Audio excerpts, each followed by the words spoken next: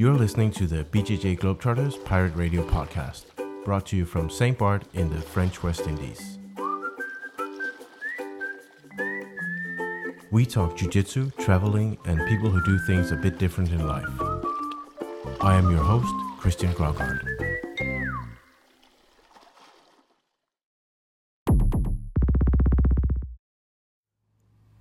Hello and welcome back to the BJJ Globetrotters Pirate Radio podcast. You might have thought that I've forgotten about you and stopped doing this project, but no, I still love doing the podcast. I just kind of wait for the episodes to come to me. Always looking for stories, but I also don't want to compromise. Yeah, it's been a while. I'm looking back at the last episode, and it was actually in June 2021. A little bit embarrassing, but yeah, I guess the pandemic kind of put a damper on things a bit, that there hasn't really been much adventure to talk about. And also, if people do something cool, I would like them to finish doing it before I talk to them about it. So it seems like it's just been recently that people have started traveling extensively again and doing big ambitious trips. But anyway, we're not in a rush. I just looked back at the archive on our website, bjjglobetrotters.com/podcast, and I realized that I've now been doing this podcast for 5 years. That's quite a long time. And again, I'm not in a rush at all. No hurry to come up with new episodes. Once they're recorded, they exist forever anyway. So yeah, there's plenty of time to do this. So what's been going on in the last year and a half? Good question. Well, the camps are kind of back up and running. We've been really busy. I've been doing a lot of camps, and this year has been the busiest ever with 14 camps. I must say, I think it's been maybe a little bit too much for me physically and mentally. We did 6 camps in 2.5 months this summer, and yeah, I was exhausted, to put it mildly. Yeah. So might try to tone it down a little bit next year. So when everybody asks me, what are the new camps that you're adding? The real question to ask is, what are the camps that you take away? Because I need to do a little bit less. So the goal for next year is 10, 11 camps, something like that. Right, let's get on with this episode. There's a fun project of BJJ Globetrotters that is kind of invisible to me, and that's the mat surfing project. It was actually the very beginning of BJJ Globetrotters was the idea of creating a mat surfing project. The thing is that I don't ever really hear from people using it, because I have no way of doing that unless I randomly just talk to someone who tells me about it. But I ran into this guy who has been extensively using mat surfing to travel, and I thought this would be a great comeback for the podcast. So I called him up. It took us 6 months, even a year to get this one done, because we just kept not finding time for it. But anyway, here's the interview. I hope you enjoy it, and yeah, it's a really, really fun story that honestly made me feel a little bit of that travel buzz. I was genuinely jealous when I heard his story, and I really felt like, oh, I miss being on the road like that, just backpacking and change of scenery all the time. So it was really cool to kind of live out that experience through his story. And here we go. I'll just play it right now. This is David from Canada telling about his experiences with the Mat Surfing Network. Hello, David. We tried to do this. We talked about doing this for a while. Huh? It's been six months or 6 months or something. Yeah. Well, we have a little bit of time difference. Could you tell the listeners where you are? I'm in Victoria, British Columbia, Canada. We're on Pacific Standard Time. And I wasn't clear exactly where St. Bart's was, and made a few mistakes, which contributed to it taking this long, but figured it out. No worries. Here we are. And I'm in my living room, so there's that. Now, I didn't really prepare much or anything, but let's see how this one goes. It's been a while since I did these, since I did the last podcast episode, but I kind of like that it's a slow thing, you know, that the episodes kind of come to me in a sense. So basically, we talked about that you had been doing a trip around Europe, which is nothing special in itself, but the fun thing was that you had done this pretty much, if I'm right, purely through the mat surfing thing that we've set up, the mat surfing service. Can you tell just really quickly, just briefly first, when did you do it and how long did you travel for? I traveled from February 14th until May 29th. I think I was back home, and oh no, it was early till the 25th, I believe. Yeah, So it's like a good 3 months or something. yeah, 3 months plus a little bit. Some of the last couple of weeks, I was staying mostly with family in Denmark, but prior to that, it was entirely through hosts through mat surfing, which was awesome. I'd spent years kind of looking at the map and wondering and planning and dreaming, and then just decided to pull the trigger, send a lot of emails, and it was incredible how things just came together. Right. Yeah, I'm excited to hear about the trip. So do you want to just quickly introduce yourself? I mean, you have a very Danish name, which I'm still going to try to say. I'm not sure if I'm going to say it in a Danish accent, but you are in Canada. So could you please just quickly introduce yourself to the listeners? Sure. My name is David Brun. I've been training Brazilian Jiu-Jitsu 14 years or so. I live in Canada. So as I said earlier, I train with the De Groot brothers at Van Isle Jiu-Jitsu in Esquimalt, which is a small little section of town over the bridge from Victoria, where I live. And I think it's still considered part of Victoria overall, though, Greater Victoria. But yeah, that's a little bit about me. I've worked as a butcher for a little bit over 10 years or so, both at grocery stores and also at artisanal places, and have switched to go back to school to pick up a new trade in HVAC.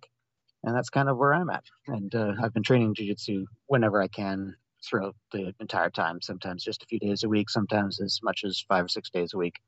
But life has to allow it. Yeah, that's it.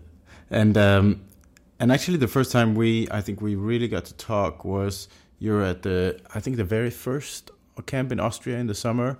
Was that 2019 or something? Yeah, that sounds right. Before the pandemic, when we Yeah. did the first summer Austria camp, and that week we came up with the idea to end that camp the last day with a sausage party, with basically Yeah, a garden that was party with 200 sausages, and you were so excited to be part of it because of you make sausages, I guess, or did, and Yeah. I remember we had a good chat there, and we talked about you were supposed to come back the next year, but then pandemic happened. And did you plan this Euro trip for a while? Was it postponed due to the pandemic, or? It was postponed due to the pandemic. I had such a great time at the Austria camp that I was very keen on trying to make that a yearly thing, and maybe add more camps and stuff. But yeah, then traveling was more or less put on hold for a couple of years, and each year it seemed like in the summer, it was getting better, and then the fall would come, and we would see that it was going to be another year yet. So it was as soon as things started to open up in Europe, I kind of felt like, okay, it's now or never, and that was kind of when I went on my most recent trip. Was feeling optimistic at kind of seeing that things were going back to normal, and training and traveling was possible again. Right. And just before we start talking about your trip in specific,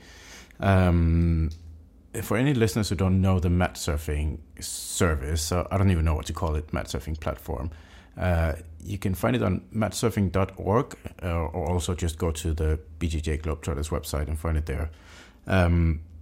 Basically, mat surfing is I would say, the original BJJ Globetrotters idea, because when I did my round the world trip in 2011, I did all this kind of manually, in a sense. I had to find people to stay with, to host me, and find academies to train in. And I remember towards the end of my trip, I actually remember exactly when it was. I was in Brazil. I was sitting in the garden in the house we were staying at, and I was thinking this had been such a good trip. I had been on the road there for like 5 months, and definitely the most valuable part for me of the entire trip was to meet locals and stay with locals, have them recommend me food, show me around, train with them obviously, and kind of make local friends as compared to just being a regular tourist and, I don't know, stay in a hotel and go on guided group tours or something. And at that point I really felt like this has been such a valuable experience for me, and I wondered if I could kind of pass that on in some way to others. And actually the very first idea that I ever had before BJJ Globetrotters even existed was I think when I was sitting in that garden there in Brazil, I was thinking maybe I could build like just couch surfing, but just for jiu-jitsu, because I've been using couch surfing a little bit on the trip, but I really liked to see if it was possible to do something in like a jiu-jitsu niche. So I did register bjjglobetrotting.com, and I remember I had someone draw a logo which was like some animals in geese standing on a globe. It was kind of weird. I'm pretty sure I can find that actually. And I started a little bit, with my I used to be a software developer, so I started a little bit building on this, but it was just too much work, I think, and it didn't really work out. And then kind of BJJ Globetrotters turned into something else. But the original idea with BJJ Globetrotters was bjjglobetrotting.com, which was basically mat surfing with a different name. And the idea was to make it easier for people to find kind of like-minded jiu-jitsu people they could visit and stay with and train with. The idea died out. Globetrotters became something else, but I remember it took a few years, I think, before I kind of picked up that idea again of of doing something like directory of hosts or something around the world, and it was too much work to build an actual website, like an actual kind of service that could do it. And that's when I came up with the idea of doing it because I maybe also romanticized a little bit email newsletters in the old days, where it was a little bit almost analog in a sense. You got like a weekly or monthly newsletter with something cool in it. And I might have romanticized that a little bit because everything, like the internet, developed so quickly. And I was thinking it could be cool to make that service, but in a very extremely simple way. Basically, people sign up, they say, okay, I can host a traveler, and then I collect it all in an email, and then I send it out to everyone once a month. So people, you kind of have to wait for it a little bit. It's not instant. It's almost like a postcard. It's not like you can just. It's not like it's the equivalent of a postcard versus a text message, like an instant message. You have to wait for a month to get the new list of who are hosting people around the world this month. I kind of like that aspect of it, to make it a little simple and force people to force it to be slow in a sense, because with instant gratification culture, I think we can miss out on a lot of things. But slow things like postcards, handwritten letters, and email newsletters once a month with travel offers, I think that could be cool. So actually, we've been running that for, I don't know how long, must be many, many years. Approximately once a month, when we have enough hosts, we'll make a newsletter, and then we put them on a map on the website as well.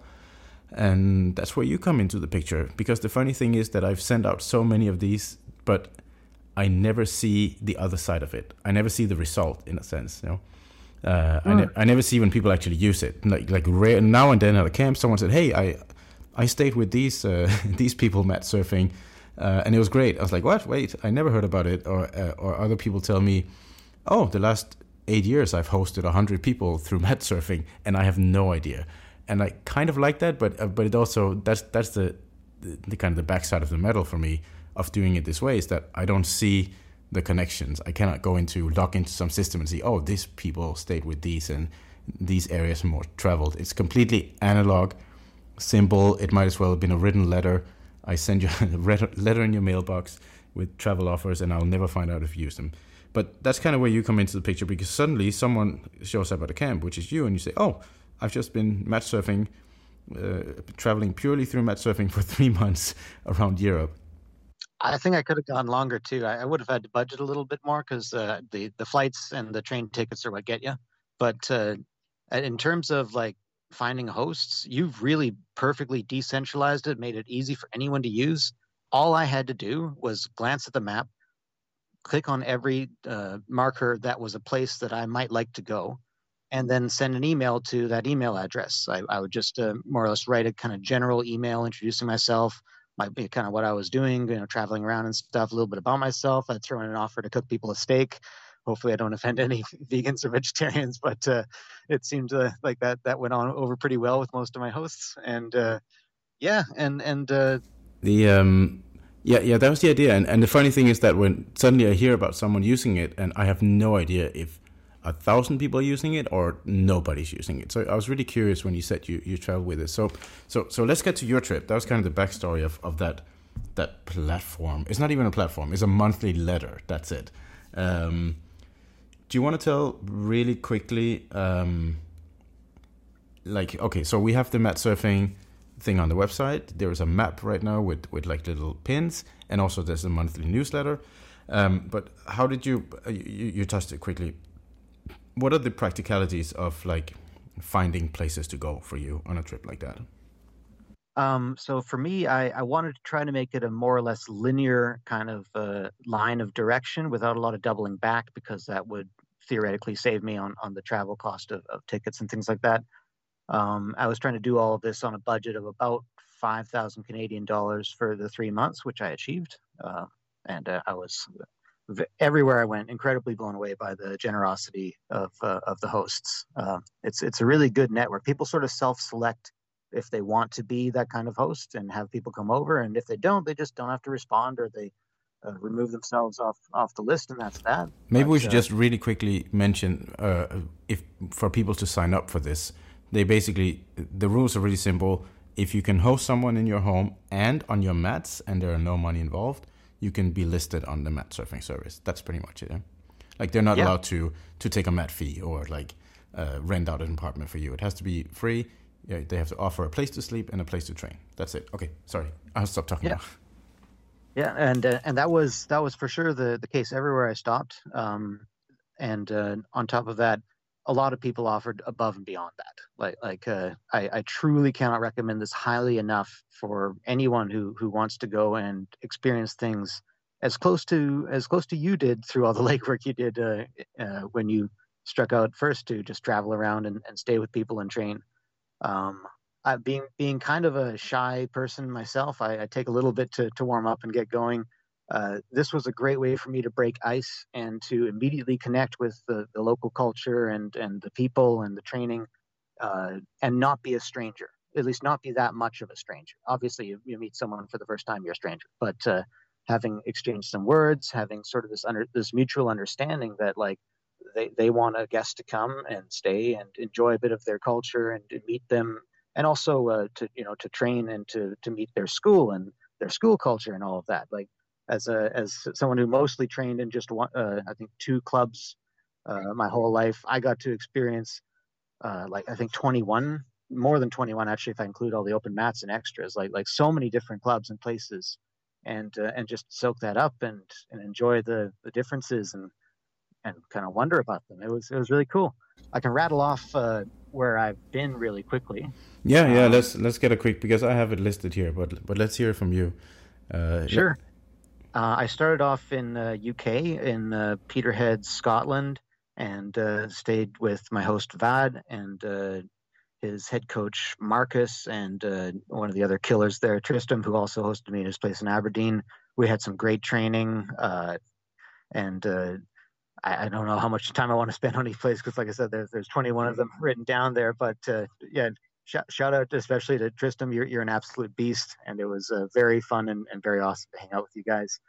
I then went to Reading, England. I had a little bit of trouble with kind of my planning and stuff in my UK trip, so I didn't manage to get to as many places there as I wanted to, but I'm looking forward to visiting again. UK was wonderful.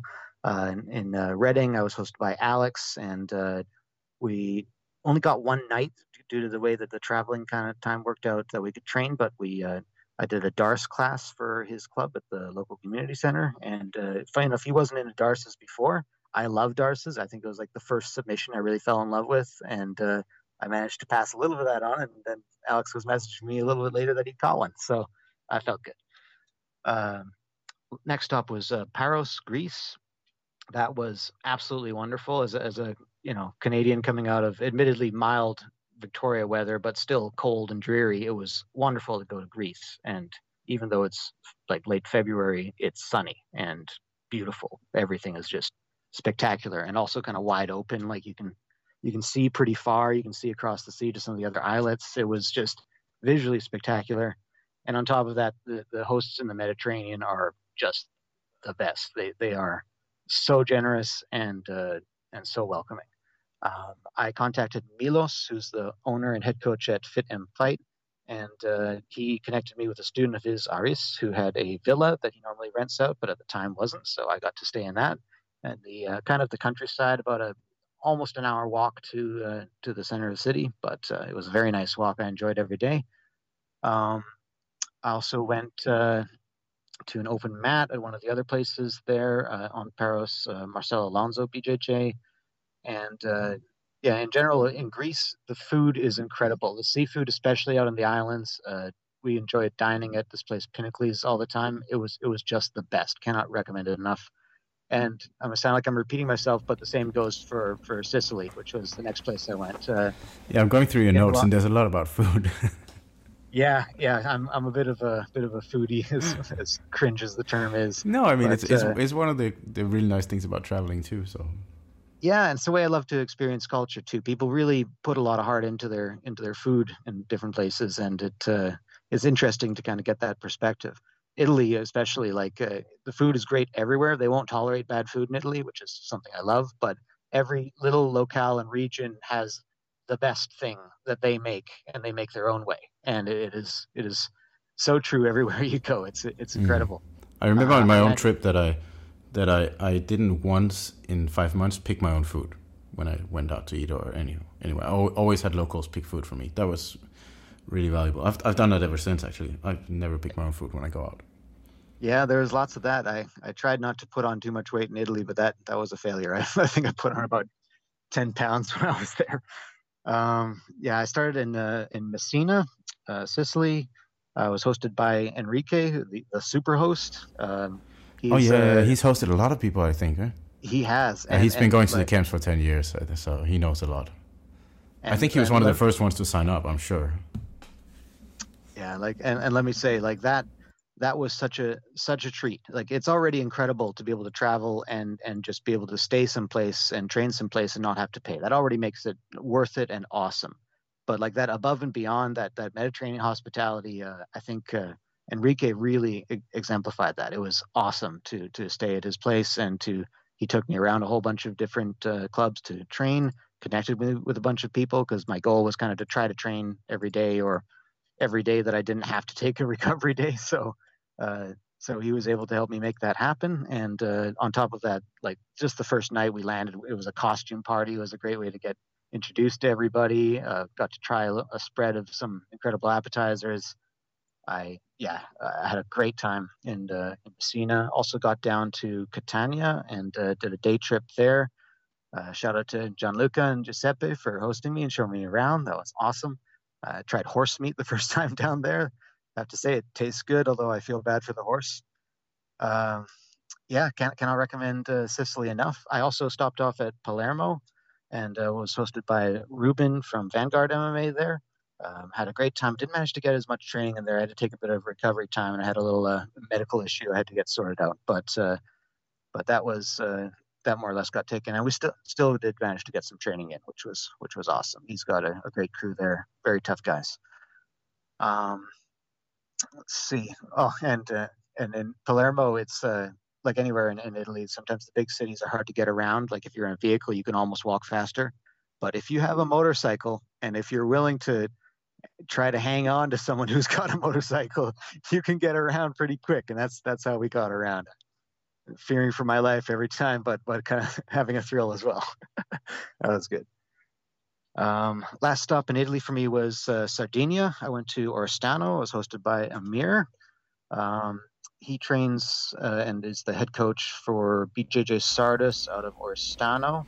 That's where we actually did. Amir was helped me do the one and only Sardinia camp we ever did in 2017, 16 or something. Super fun.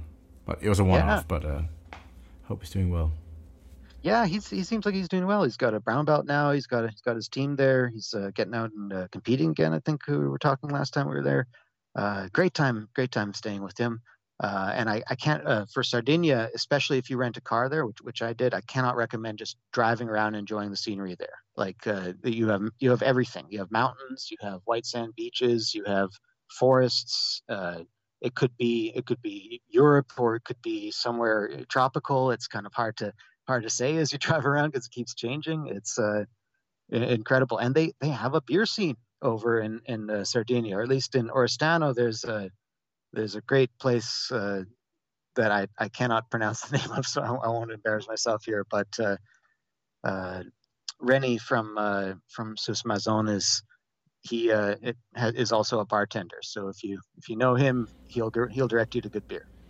And I think especially one of those things with traveling and then through jiu-jitsu is that one thing is that you might be able to stay with someone and meet them, but if you train in an academy, you suddenly have a local network of who knows how many people, and often it's people who work interesting places to visit, or let's say a bartender like that. And I experienced that all the time when I was traveling. There's always someone in the gym. Oh, by the way, I have a restaurant, or I work in this place, or let me take you here and there. So yeah, every club is a incredible little kind of social circle that will bring in people from all walks of life. It was really cool to be able to dip my toe into that each time. You're totally right that everywhere I went, there was always like interesting people who trained there who, if there's anything that you needed help with, they could probably help you out or find someone who could. So then you went on to Slovenia, right? Yes, Slovenia. That was I was hosted by Tassos at MMA Koper. Koper is the little city on the coast there. It used to be called Capodistria. Slovenia, that was kind of a slower time for me. I think that we trained 3 times a week. Tassos had a broken leg, so he wasn't able to roll or do too much, but he let me teach some classes and got to know his students, to had a little barbecue, and loved Slovenia. Great hospitality, seafood was spectacular. And I was lucky. I got there when the weather was really nice. It was March and there was like 22 degrees Celsius with sunshine all day. Got a little cold at night, but it wasn't that bad. Yeah, and then I went to Munich after that, and immediately was met by snow. Right. Well, I mean, I think what's the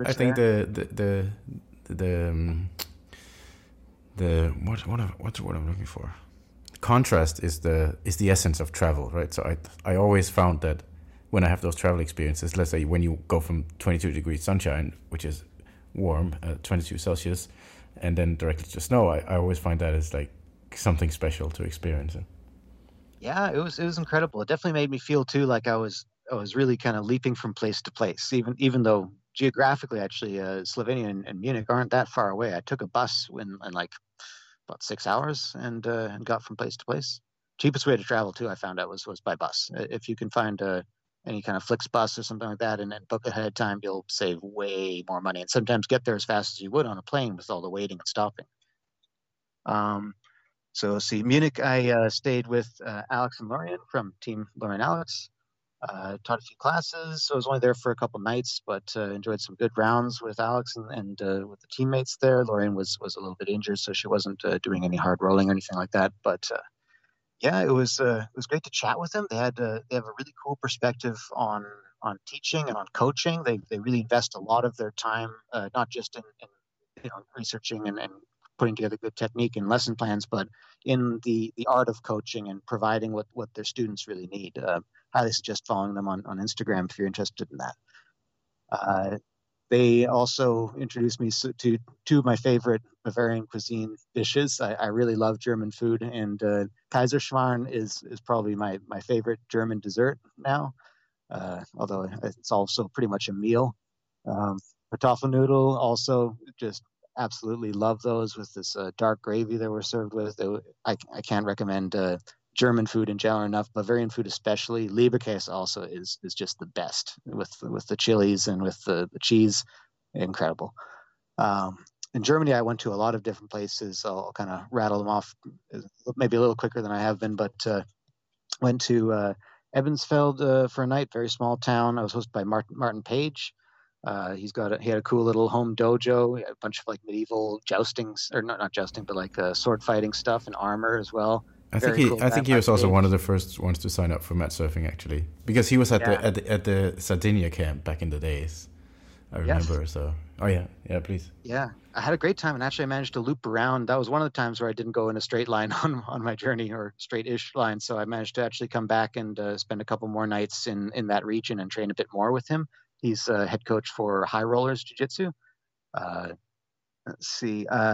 Also, the other people I stayed with were Chrissy and Moritz, who live in Bamberg. I went and stopped by there. Um, One little highlight from that trip is I tried Mettbrötchen, which is for Westerners a little bit tough to be okay with eating because it's made out of raw pork. But I have to say it doesn't taste bad, and I'm still here. No parasites as far as I can tell. So I can't not recommend it. But certainly there are every place has its own way of doing it, and there are better and worse. And it might not be for you in general. But it was fun to try.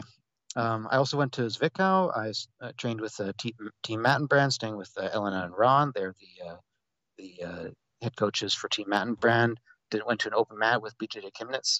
Martin Page actually gave me a lift over there. Him and JJ, his one of his good friends, purple belt, trains with them. We all went and kind of stormed the open mat there. Had a good time training. Very tough guys at BJJ Chemnitz. Absolutely got my butt kicked. Um, let's see. Well, you went to a lot of places around Germany. Huh? I'm just looking through Yeah, your list here. All of them like 2 nights or 2 nights, 2 nights, 2 nights, 5 nights Berlin. yeah. Germany, funny enough, has a lot of hosts, and most of them sort of they want you to come, and after a few nights, that's about the right amount of time, and you can be on your way. That's totally fine because there's so many great places to visit, and they're all close together and easy to get to. And of course, that's not a rule. I'm sure that there are hosts who would be happy to have you for a little bit longer.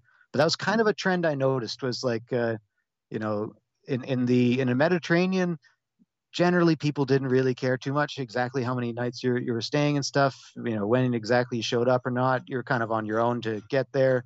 But once you're there, that you were welcome to stay. And in Germany, like they would often come and meet you, pick you up from the train or wherever it was that you're going. I'm generalizing, but yeah, everything was much more managed. Yeah. Well, I think Uh, I personally also always really enjoyed short visits. I mean, if 2 nights is perfect for me always because I feel like then I'm never bored. I have no memories of not having anything to do there. I really like just also the contrast, like the quickly changing scenes, new place, new place, new place. If I spend a week in a city, I'm gonna spend 2 or 3 days not really knowing exactly what to do. So Fair. I find for me the perfect number is something somewhere closer to 4 or 5, just because after that I will start to get a bit bored. But before that, usually if I leave earlier than that, I feel like I didn't get a chance to get to know these people enough though, or I had some good roles but I didn't get to roll with everybody, or I tried one or two things but there's still more. So it leaves me wanting more. But maybe that's just an excuse to come back. well, I guess it depends on personality as well, and maybe also it leaves me hanging with that, like, oh, I'm excited to see them again because we have something to catch up with in a sense. I like the Yeah, intensity of that. for sure. I also went to Bochum, Germany, up in the north. Stayed with Sven at his apartment. He had his birthday party, so I got to attend that as well. Crammed a whole bunch of people into the building and had a great night of games and drinking and socializing. Did a class for their local MMA gym. You Well, basically did I did like part of the class. you basically did like nine destinations in Germany in like not even 2 weeks or something. Yeah. I was kind of staying usually one night, 2 nights, and then traveling, and then the same pattern. So that seemed to be kind of how the timing worked out best, where I could go to all the hosts who had responded and said yes that I could come. Let's see, I've stopped in Cologne as well. Stayed with Jost, trained at Game Theory Jiu-Jitsu with Sven Groten. Bastard twisted me like 3 times in a row, but it was very fun. Got to pick his brain a little bit afterwards. And yeah, I was introduced to Kolsch beer down in Cologne. Apparently, it is you have to serve it in small glasses and drink it quickly, or else it will go bad. It's something about Kolsch that, like, even as you pour it, if you wait half an hour, it's no good. I don't know if that's just good marketing, but they're just trying to get you drunk, man. Well, they certainly are good at that. Yeah, you have to signal to stop. It's not, you don't signal for more beer. You put a coaster on top of your cup if you want them to not pour in it, because then you physically prevent them, I guess. But yeah, a very good time there. I went to Mannheim, also along the Rhine. Really enjoyed the Rhine River, just the scenery and watching all the boats and stuff go by. Stayed with Janos at his apartment and trained with Spiros and his team at SDS BJJ. The weather was spectacular in Mannheim, Germany then, and I remember just enjoying the best walk and picnic along the Rhine. Everything was blooming, lush and green. Really, really spectacular. Can't recommend the Rhine in spring. Really, really nice. Also, maybe the coolest city name. Mannheim, yeah. Home of man. It is a pretty cool city. They're the home of John Deere tractor. Actually, I have a picture it's a home of man, loaded with tractors from end to end, driving by. It's pretty crazy. I live in man home. It's very descriptive. Okay. I also went to Emstek, stayed with Lukas, and one night also with his teammate Ike, who has the best nickname ever, Klein und Gemein, small and mean. He's mean and he's pretty tough. I wouldn't call him that small though. Enjoyed some very tough rounds there. I have to say, Lukas, his story kind of how, because everybody's got a story of how they survived the pandemic if they're still open, and his story was just incredible, because he more or less worked 12-hour days doing privates and did everything it took, and just kept on going in order to make sure that his place would stay open. And it's incredibly successful. And for a small town, like Emstek doesn't even have a train stop. It's that small of a town. He has all the best guys in that whole region surrounding in Germany coming to train with him. His team were probably, I would say, one of the toughest teams that I rolled with, in terms of just how easily they could control, how inevitable their jiu-jitsu was, the power of all those guys. Just incredible. Very tough team.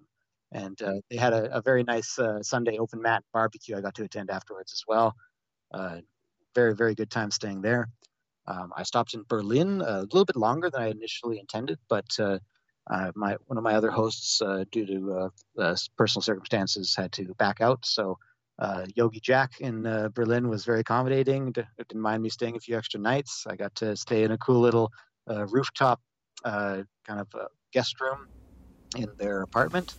And Jack is, of course, has been a yoga teacher at many, many camps. Yes. Yeah, I have a funny story about Jack, actually, at Austria camp. We went swimming at one of the nearby little pools fed from the melting glaciers in the mountains. It's next to a restaurant, and there were some swans. And for the most part, the swans kept to themselves and didn't really bother anybody. And, people had their side, the swans had their side.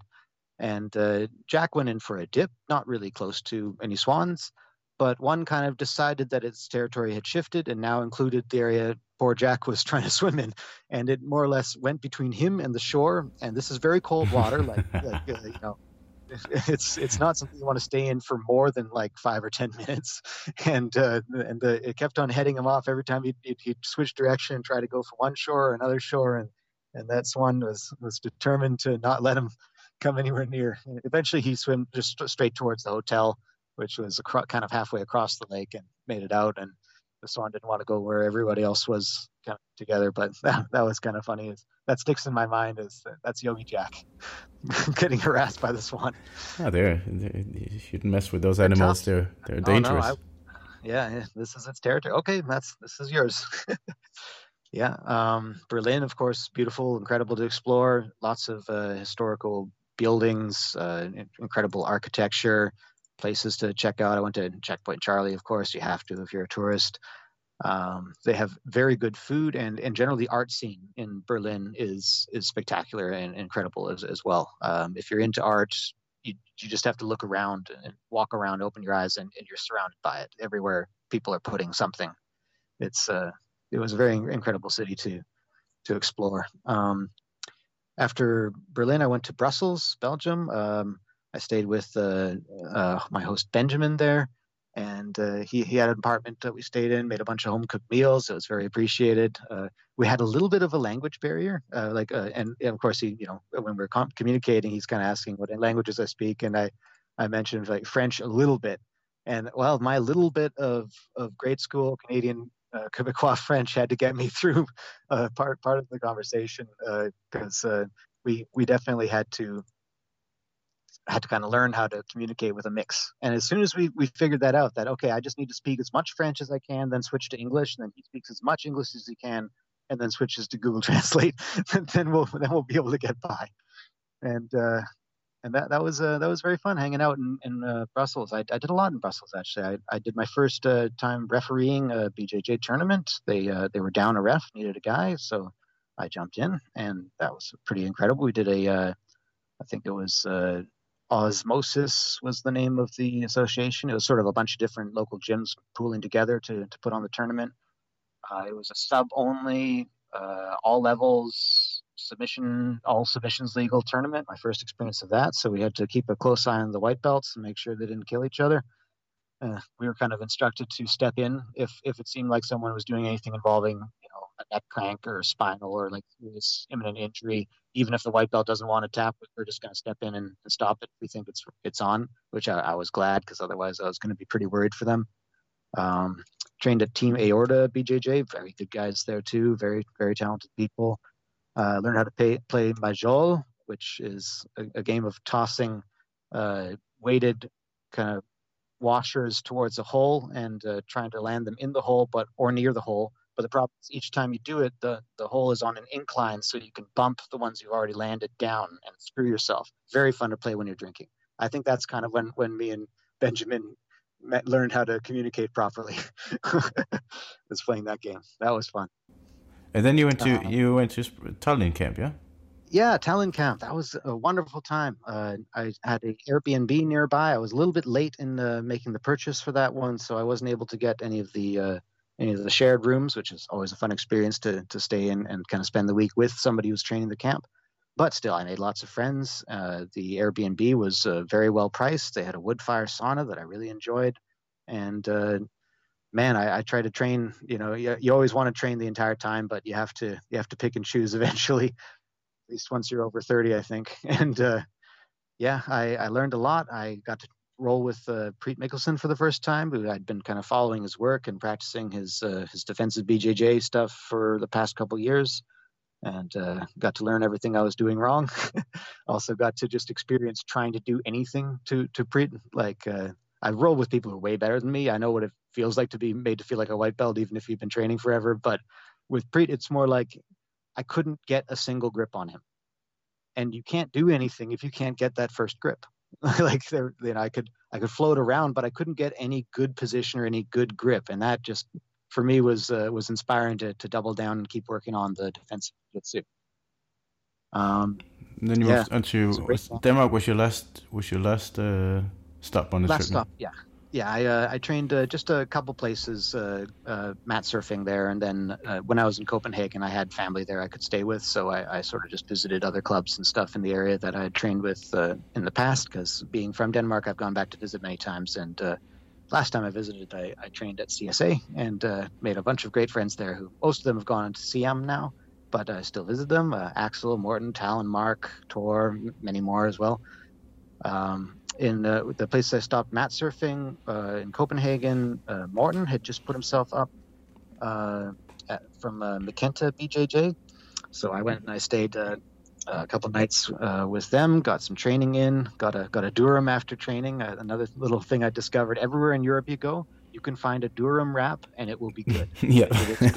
For after training, it's like the perfect post-training meal. Yeah. So I made sure that we went and got a Durham after training there. That was very fun. Morten's great. His team are very good. He's an old student of mine. 20 years ago, he started training with me, something like that. didn't you say you had your first MMA fight or something? Was that with him, or am I No, no, misremembering? that was Sonny Oh, that from was somebody Odense. else. Yeah, Oh, that's right. That's who I mistook the two people. Yeah, yeah, yeah, I think have a quick roll with him. He's very good. Yeah, he trains at Great Danes in Odense right, at yeah, Sunny. yeah. Yes, yeah, He's been at it for a yeah, while as well. So yeah. Well, I made friends with Niklas and Johnny. Niklas from I think he trains at it teaches at Great Danes Fight Club. oh yeah, he taught in Thailand camp. Yeah, Talent camp. Yeah, so I made friends with them, and his friend Johnny, one of the blue belts who was training with him, let me stay at his apartment for the night, so I had a place to stay in Odense. Uh, yeah, it was very very fun training with them. Very cool hanging out and exploring Odense as well. I had gone once to visit before, but mostly stayed just in one spot. So this time I kind of walked around and saw a little bit more of it. It was very fun, and in general, Denmark is a great place to visit. It's not that much more expensive than anywhere else in Europe. It has, I think, the most coastline just because of the how many islands there are and how the geography is. Like there's beaches everywhere. Everywhere is a beach. It's if you like beaches, go to Denmark and go in the summer. Go in like July or August, and most of the time, even the ocean water is swimmable. Another thing that just doesn't happen where I live in Victoria. It's never swimmable in the ocean water except if there's a sandbar in high summer and there's like a handful of regions that have that, like a handful of beaches, as opposed to everywhere. Yeah, but that's basically was my trip. 3 months of hopping around, yeah, staying that in was intense. hotels, training. It was a lot, Yeah, but man, it was fulfilling. And I have to say, after doing it, I've done traveling the other way, where you go and you just rent an Airbnb or a hotel and stay somewhere and look at what the tourist things are to do, and maybe you go and like call up a local gym and ask if you can stop in and train. It's not the same as this. I don't think I'm going to travel any other way if I can avoid it. This is the best way. Staying with hosts, meeting people, having that introduction to the culture. If the reason you're traveling is to find out about a place and to get to know people and get to train in a new environment, and you want to do it through a bunch of people who've self-selected to that they're into that, you're not imposing on somebody or anything like that. This is the way to do it. yeah. I think that's really a key part of it. That whoever is listed there, they do it because they actually really want you to come and visit. No, nobody would Yeah, put their place up there if they didn't actually want visitors. So, of course, absolutely. they can always say no. But yeah, I'm looking at your at the list of your. I'm jealous. It feels all completely like the trip I did back then for 6 months. But the intensity, the many people, just overwhelming amount of new people to meet and get to know. I think that's a very valuable experience. So turning it back a little bit, why did you from the beginning choose to do this through mat surfing exclusively, basically? Um, well, because I could. If my plan was initially that if I wound up in places where I couldn't find a host, or say I went to Germany, I could only find one host, so and they were only good for 2 nights, then maybe if I really wanted to still check out something, I would break my budget a little bit and buy an Airbnb. The only time I actually had to break my budget a little bit and buy an Airbnb was when I didn't plan the number of days in the month of March, right, or something stupid like that. Like the only time was due to my own travel planning error. It was not at all because I couldn't find someone. Because the way I did it was I just emailed a lot of people ahead of time, and anytime, like I think I had two hosts get back and or maybe three hosts get back and have to cancel, but they gave me notice, and I just emailed everybody else, explained, hey, one of my hosts had to back out and cancel. Is it possible I could stay an extra night, or switch the time that I'm coming to this time? And in all cases, it worked out. And I think the advantage also is the way that you have it set up, where you have just a region that's populated with a whole bunch of pins. If somebody in one spot can't host, there's somebody nearby who probably can. I would say that the rate of return on those pins in terms of like me just reaching out and them getting back to me and being able to host me was about 50% or so, which I think is pretty high because like not everyone checks their email, not everyone is necessarily still current, and not everyone, even if they are willing to host and current and check their email, necessarily can host you right then when you want to come. So for me, this was easy. I just made sure that I took a kind of shotgun approach and hit everybody in the whole region that I might want to go to. And if I got somebody who came back and said yes, then that was a spot on my map. Once I had enough people that said yes, I planned out a route, and that was easy, and anybody could do that. I think also I do get messages now and then like, hey, I'm trying to contact this mat surfing host, but I don't get a reply. And people sometimes even get a little bit frustrated about it. But as you say, there can be many, many reasons why they don't get back to you. I mean, in general, if you email someone, there's probably less than 50% chance that they reply anyway. So it's a little bit like, it's a free offer, it's open, but it doesn't mean that they are kind of required to host you any time of the year, anyone who asks, so.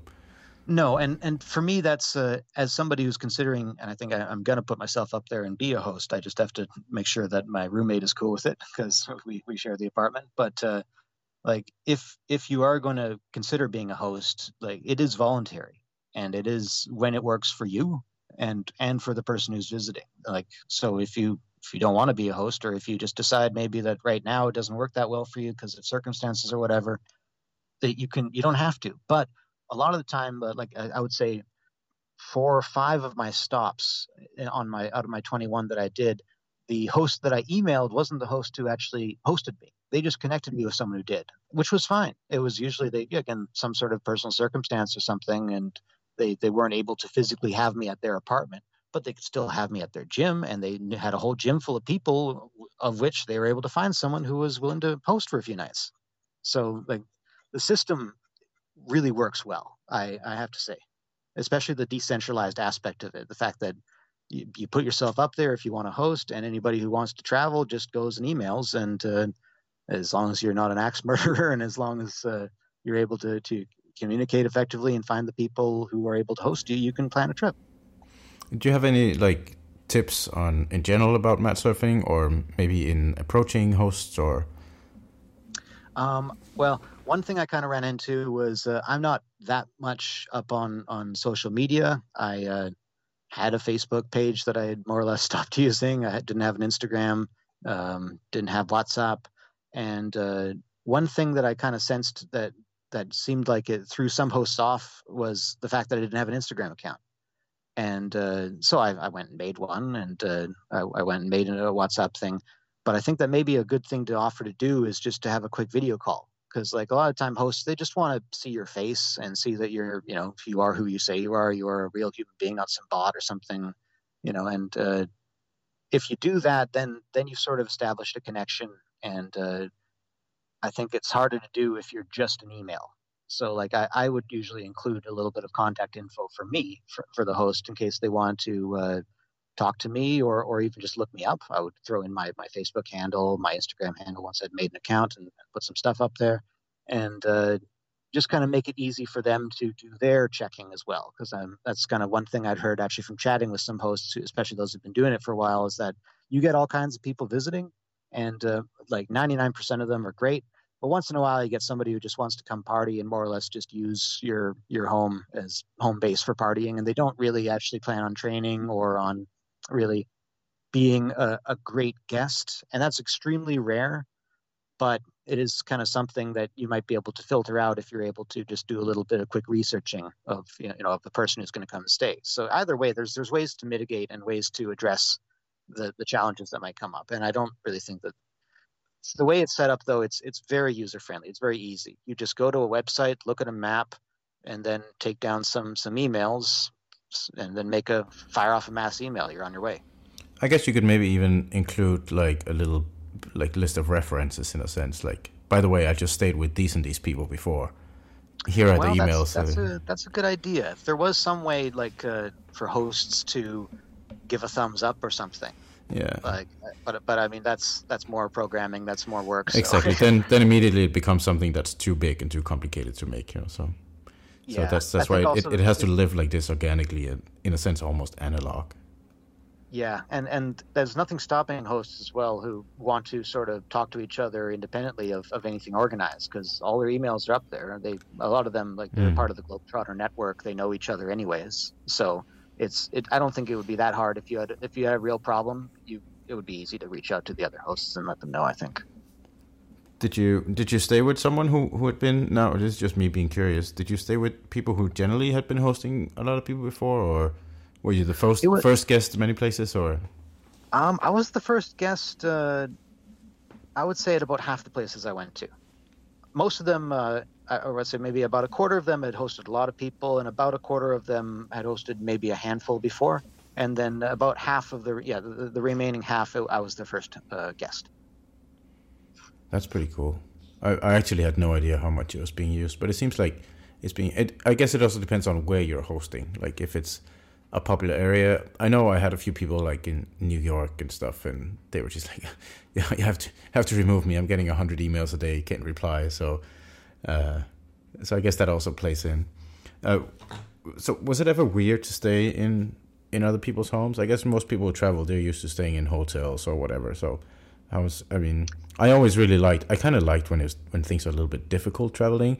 I like to stay on a quirky old couch or something, but how I like the challenge of it being a little bit weird and a little bit uncomfortable. But how was that for you, staying constantly staying in other people's homes, basically? Not as weird as I thought it would be. I would say actually, once you had met them, shook hands, maybe had a meal and stuff. Especially if you got to train that first night, like I kind of have an idea that once you've rolled with someone, you're not strangers anymore. And I kind of feel like that sort of played itself out many times, because a lot of the time I would end up attending a class and then spend the night. And there's just you do get to know someone a bit by rolling with them. So I think that may have contributed somewhat. Overall though, it was a pretty comfortable experience everywhere I went. Like I think I only slept on the mats one place, and even then, like there was still additional like matting and stuff, and pillows and things offered and provided, and blankets. Like you were not just literally sleeping stone cold on some mats. And that was one location of all 21 that I went to. Everybody else had a couch or better, and in many cases it was a guest bedroom with like a nice bed. So you could, I mean, you couldn't pay for something that good most of the time. Maybe a fancy hotel, but like I've gone to enough Airbnbs where I'm cramped into like a 5 foot tiny little frame, and 8 other people snoring away. Like this is a lot better. This is a lot better in every metric. Was there ever any point in the trip where you wanted to stop doing it, where you kind of were tired of it, or? No, I think after about 2 months, I got a little bit of homesickness, but I also knew that I'm out having the time of my life doing what I've wanted to do for years. So I sort of acknowledged it and then pushed it away and continued to have a good time. And when I got home, it felt great to come home too. So overall, I think it was a great trip. In the future, I might just plan maybe a 2 months at a time kind of thing rather than 3 months. But that's just for my own personal preference. Yeah, I guess that's very personal. Like I had that a few times when I had those long trips, but it was always kind of a bump on the road I just had to get over, and then exactly. Then I got back into feeling completely at home, comfortable on some old hard couch somewhere I'd never been before. And I kind of like the quirkiness of that. That's kind of, I like when it's a little bit uncomfortable, because then it's a better story always, Yes, if things definitely. if things are too easy, you don't remember it that well. It's got to be difficult in a sense. So. And in hindsight, anything that was difficult or unpleasant is kind of fun, kind of like a good memory in a way. Yeah, definitely. I mean, if you have to push yourself, and again, the essence of travel is contrast. If you don't do something that's different, like from your comfortable home life, then if you just go somewhere else and sit in a comfortable room and do comfortable, easy things, then I don't think you remember it that much. So. Oh, it's not the same. Going somewhere and sitting in a hotel room watching TV is not a vacation. Not to me. For some people it is, I guess, but definitely not me either. So when I hear about your trip, I'm being almost like taken back to my own trip, because it feels so much the same, of going 2 days there, meeting someone, landing somewhere, going straight to a party or something. It's I'm kind of jealous. I should do it again if only I had time. I travel too much to. I travel so much I have no time to go anywhere. So. So how would you? So would you recommend this? Obviously, I think the answer is yes. But how would you recommend this for someone, and also for also for Americans, as you are North American, who would like to visit Europe? Is this a good way to do it and get around like different cultures? And you said there was a little bit of language barrier, but again, maybe yes, when absolutely. when it's difficult, it's a story to tell, you know. It is, and you'll get by. We live in 2022. Everybody has Google Translate. It'll be fine. There's a handful of places where it'll probably be good to have a phrase book, or to otherwise make sure that you're hanging out with a local, just so you don't get into any trouble and stuff. I was told in Sicily that like there's some places you don't want to go at night, especially if you don't speak any Italian, because you could get in some trouble. But I didn't experience any of that myself. Most people in Italy, like if you have just a tiny bit of Italian, they will have a tiny bit of English, and you have a phone with an internet connection, you'll be able to get by. It's same in Greece as well. Like most people, actually, I would say more people in Greece will speak English, just because they have more of a tourist trade there. At least where I was in Paros, almost everybody spoke some English. So if you're American traveling and you only speak English, you'll be all right as long as you have an internet connection, or as long as you're sticking with your hosts, and they'll be able to connect you with people who speak enough English that you can get by, and who can translate for you. That was also an experience I found, is usually you're always hanging out with somebody who speaks the local language, so you'll do fine. Yeah, I think definitely the key here is also that you hang out with locals. You know, you're kind of, if you manage to do that trip through the eyes of a local, then you know where to go, you know what food to pick, you know what are interesting things to experience. You have a kind of an entrance into a local network of experiences. And I mean, I did my trip 2011. I think I had an iPhone 1 or 2. There was no such thing as Google Translate back then. Definitely no internet connection on it, unless I had Wi-Fi. You really did this on hard mode. Yeah, I did it on hard mode, exactly. No cheat codes. And, I could get by with English and pointing anywhere in the world.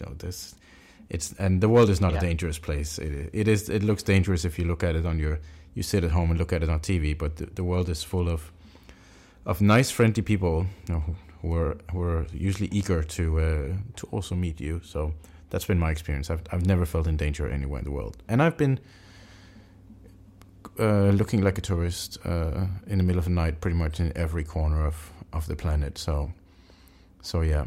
But the key is always be with some locals. They know exactly where to go, where not to go, what to do that's fun, what's not fun. Yep. That's really the key. And something like this is as I said, was my original idea of Globetrotters, to build a network where people can get these experiences to see the world through locals, and also through jiu-jitsu, because as you say, the moment you kind of break that physical barrier, it's just less awkward to sleep in a stranger's home, So, and I think also the another part of it, which maybe we should close up the episode with, is that another, I think, another great aspect of this match surfing thing, which I kind of was the idea with it, was that many people can't travel. They cannot do what you just did. They can't just take 3 months out and travel like that, or even a few weeks. I just talked to someone who had been to a camp this summer, and he said he hadn't been on a holiday in 18 years. So not everyone can travel, but I think if this might be a little way of, instead, if you can't get out and see the world, if you are a mat surfing host, maybe the world can come to you, in a sense, because you can, apparently it sounds like some places it's possible to host quite many people and have a lot of good experiences and meet some interesting humans to train jiu-jitsu with as well. So absolutely. So yeah, that's pretty much it. Is there anything else you'd like to add about this? I just wanted to extend a big thank you to all of my hosts who had me. I really appreciate it. You helped a dream of mine come true, and it was an incredible 3 months. I appreciate it very much. Can't thank you all enough. And we're all jealous for it. I wish it was me. I want to do it again now. Okay. All right. Thank you so much for coming on to the BJJ Globetrotters Pirate Radio podcast. When will I see you again? Do you have anything lined up? Nothing solid. I'm starting apprenticeship in December, so I plan to put a lot of hours in just to get ahead, figure out how the trade is really done, and Right. get in good with my employer. But I'm hoping that by summer I'll be able to get to at least one camp, and hopefully two. Well, but it's hard to say until I've been doing it, because then I'll have more of a sense of how much free time I have, how much vacation time I'll be able to get, and when the busy times are, and everything like that. One day we still have to do that idea of you're making custom camp sausages for the Austria sausage I'm party. all over it. I'll do that. All I need is a sausage making machine, a grinder, and a connection to a local butcher who can provide me with the rest. We'll make it work. All All right, right. all right. Let's end it with that. Thank you so much for the chat, and My pleasure. yeah, see you around, buddy. Thank you. See Okay, you, bye Christian. bye. Bye. That was the story for this podcast. I hope you enjoyed that one. Yeah, I don't really have any other podcasts lined up, but I have a few ideas. Some people are traveling on incredibly ambitious trips, and I would love to talk to them about it, but I need them to finish the trip first, which could take a while. So those are on my list. Another thing that I have on my podcast idea list is that actually the 10-year anniversary of BJJ Globetrotters is coming up. I've been looking back through all my old stuff, and I realized that the first time I ever posted about Globetrotters was January 11th, 2013. That's when I posted on my blog that a fun little post saying, I have started a jiu-jitsu team. But before that, I'd spent some time on doing the logo. I found the old sketch of where I drew the sketch of the logo, the round patch with the bus. But it's kind of funny to look through all that old stuff. And I realized it's 10-year anniversary coming up. And we've been thinking for a while about what can we do for 10-year anniversary. It's kind of a big deal in a sense. And the main problem really is that how do you tell the story of what happened over the last 10 years? It's basically impossible. Because so many thousands of people have been involved in this, and so many little stories are out there that we can't really. I don't even know about what's been happening.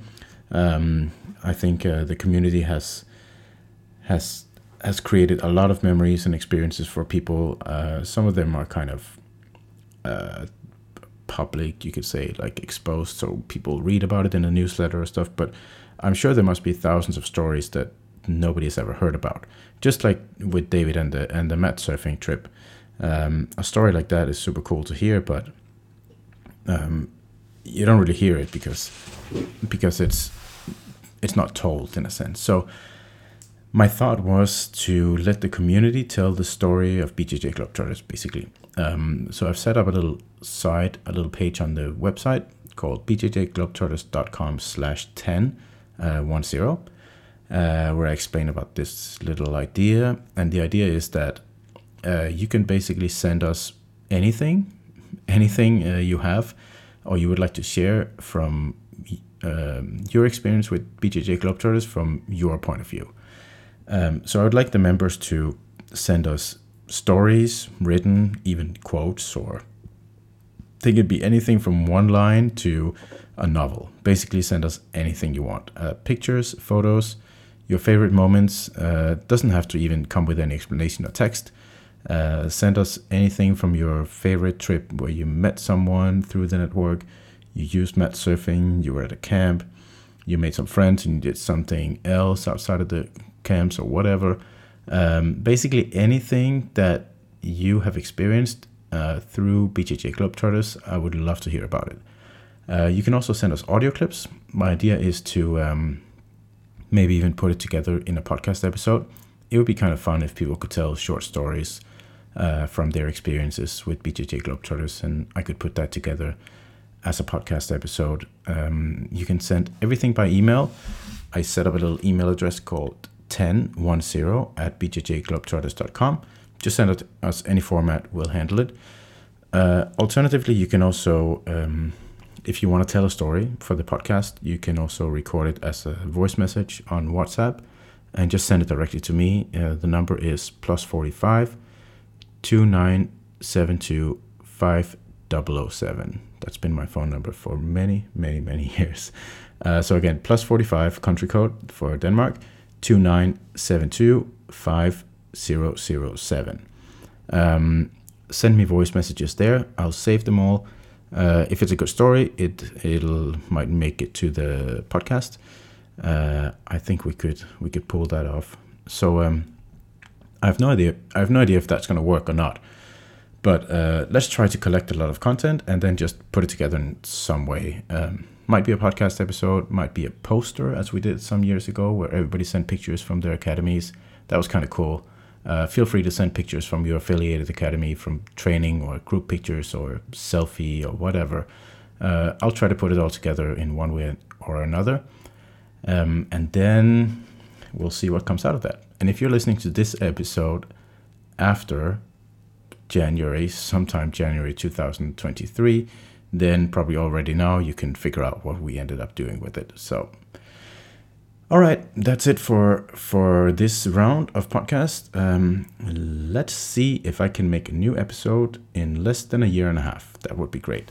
Otherwise, of course, you can listen to all the old episodes on iTunes, what's it called? Apple Podcast, Spotify Podcast, or just go to our website, bjjglobetrotters.com/podcast. The website is also where you can find out about everything else that goes on in BJJ Globetrotters. There's a lot. Hey, we released a movie. Did I talk about that in the last podcast episode? I'm not sure. Oh, I probably did. Well, you can watch the documentary about BJJ Globetrotters on YouTube. Just search for The Gentle Art of Travel. I must have talked about that. I talk about that film all the time. It was a big project. So, all right, I'm going to get back to making lunch. So, I hope to hear from you on 1010@bjjglobetrotters.com or WhatsApp +45 2972 5007. Send me stories, pictures, audio, text, quotes, anything. And I'm very excited to see and hear and read about stories from the community that I had no idea existed. So that's it. Have a nice day, and hope to hear from you soon.